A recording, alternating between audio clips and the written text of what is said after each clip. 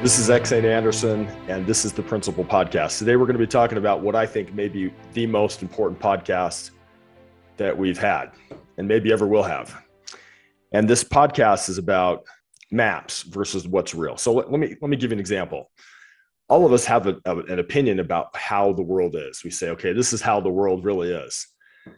But the truth is, the world, despite the way we think it is, there's actual such a thing as a real truth, like how the actual real world works. In other words, I can believe that something's a certain way, but in reality, it may be different.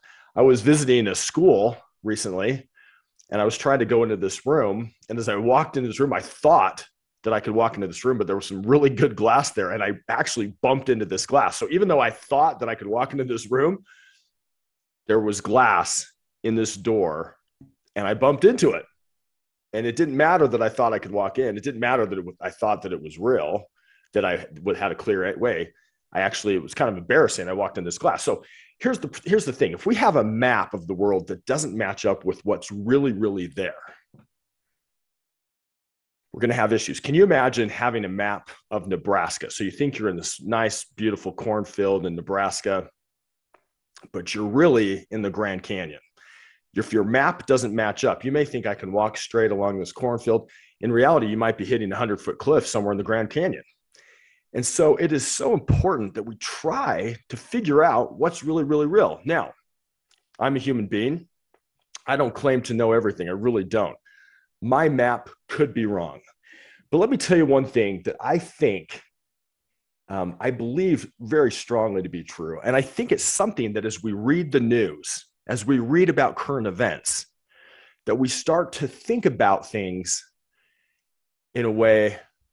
And let me just throw this out here for you to think about. So Neal A. Maxwell said something. He said this. He said, most of the problems that are most vexing are things government can't fix. They have to be fixed at a different level. That's the urgency of our message. Unless we rebuild marriages and families, then we are really just straightening deck chairs on the Titanic. Let's assume for a minute that this map matches up with reality. And I personally think it does. Most of the problems that we fix are vexing us are things that government can't fix. And so when I read the news, a lot of times I read things that say, okay, there was this shooting and we need to have more guns or less guns, or there's this social problem. We need to have more social spending or less social spending. Or we read something about it's this politician's fault or that politician's fault, or this political party's fault or this political party's fault. And so people are always trying to point the finger that this is the problem and this is the problem and this is the problem. But what if those maps are wrong?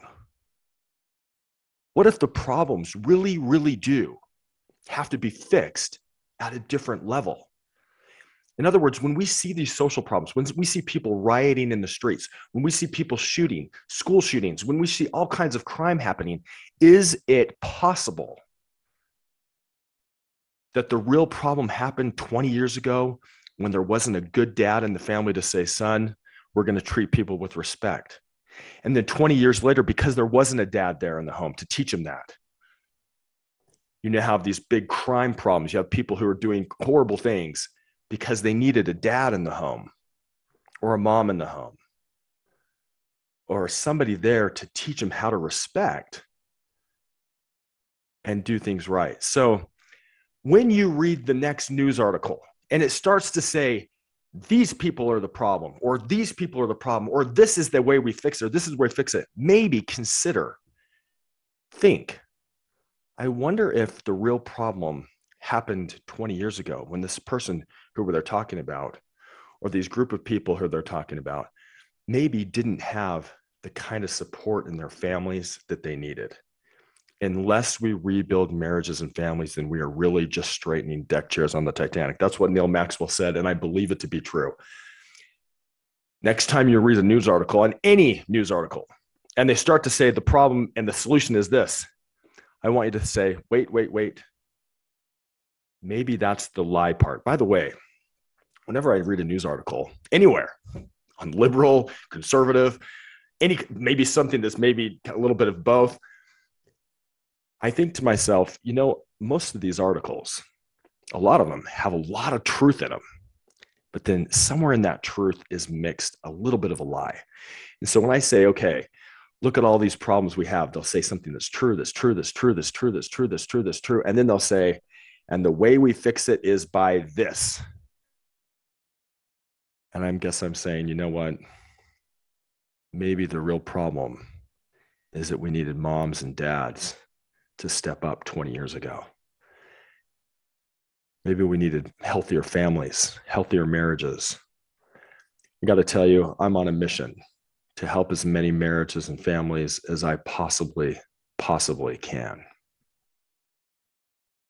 And I believe that that is what is going to heal and help people in our nation, is to say, you know what, if you want to make a real difference in the world, stop worrying so much about your job. Not to say you can't go out and make money. Go out and make some money. Go support your family. Do that.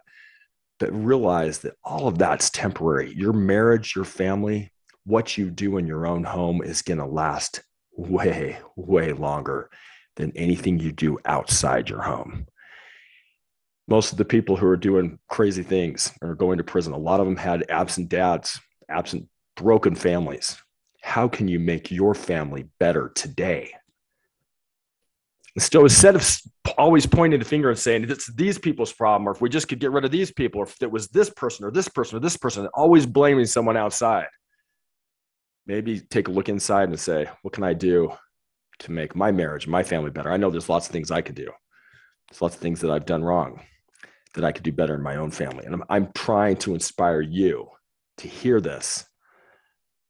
And when you read the news, stop thinking about is it their fault or their fault or their fault. Think, what can we do to rebuild marriages and families? How can I be an ambassador for marriages and families? How can I work on my own marriage or my own family and then go inspire others to do the same? Because if we can do that, if we can fix the hole in the Titanic instead of just straightening deck chairs, we may have a shot here, but we got to do it now. And it's long, long overdue. This is, again, one of the most important things I think we could talk about on the Principal Podcast today. Please share this message with as many people as you can. Appreciate you. Go out and be a voice for good marriages and good families. Thanks for joining today.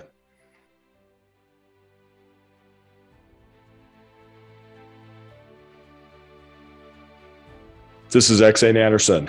Thank you for joining me on the Principal Podcast today. You know, I wrote a book called What I Want My Children to Know Before I Die that has a lot of my thinking and thoughts about the best principles. For those of you going through painful times right now, remember, with Christ, our greatest pain can become our greatest strength.